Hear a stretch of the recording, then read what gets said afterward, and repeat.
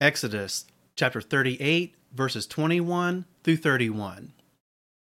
These were the appointments of the dwelling place of the witness, which was appointed by the mouth of Moshe, for the service of the Levites, by the hand of Ithamar, son of Aaron the priest. And Bezalel, son of Uri, son of Hur, of the tribe of Yehudah, made all that Yahweh had commanded Moshe.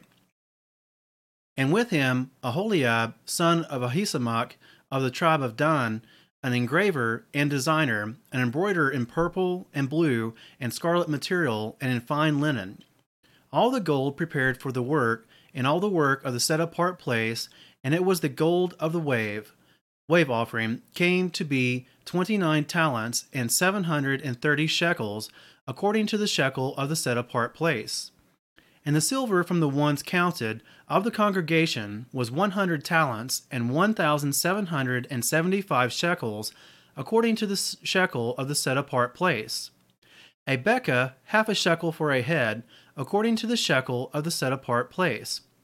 For everyone passing over to those counted, from 20 years old and above, were 603,550 men. And the 100 talents of silver were for casting the sockets of the set-apart place and the bases of the veil, 100 sockets from the 100 talents, a talent for each socket. And of the 1,775 shekels, he made hooks for the columns and overlaid their tops and made bands for them. And the bronze of the wave offering was 70 talents and 2,400 shekels.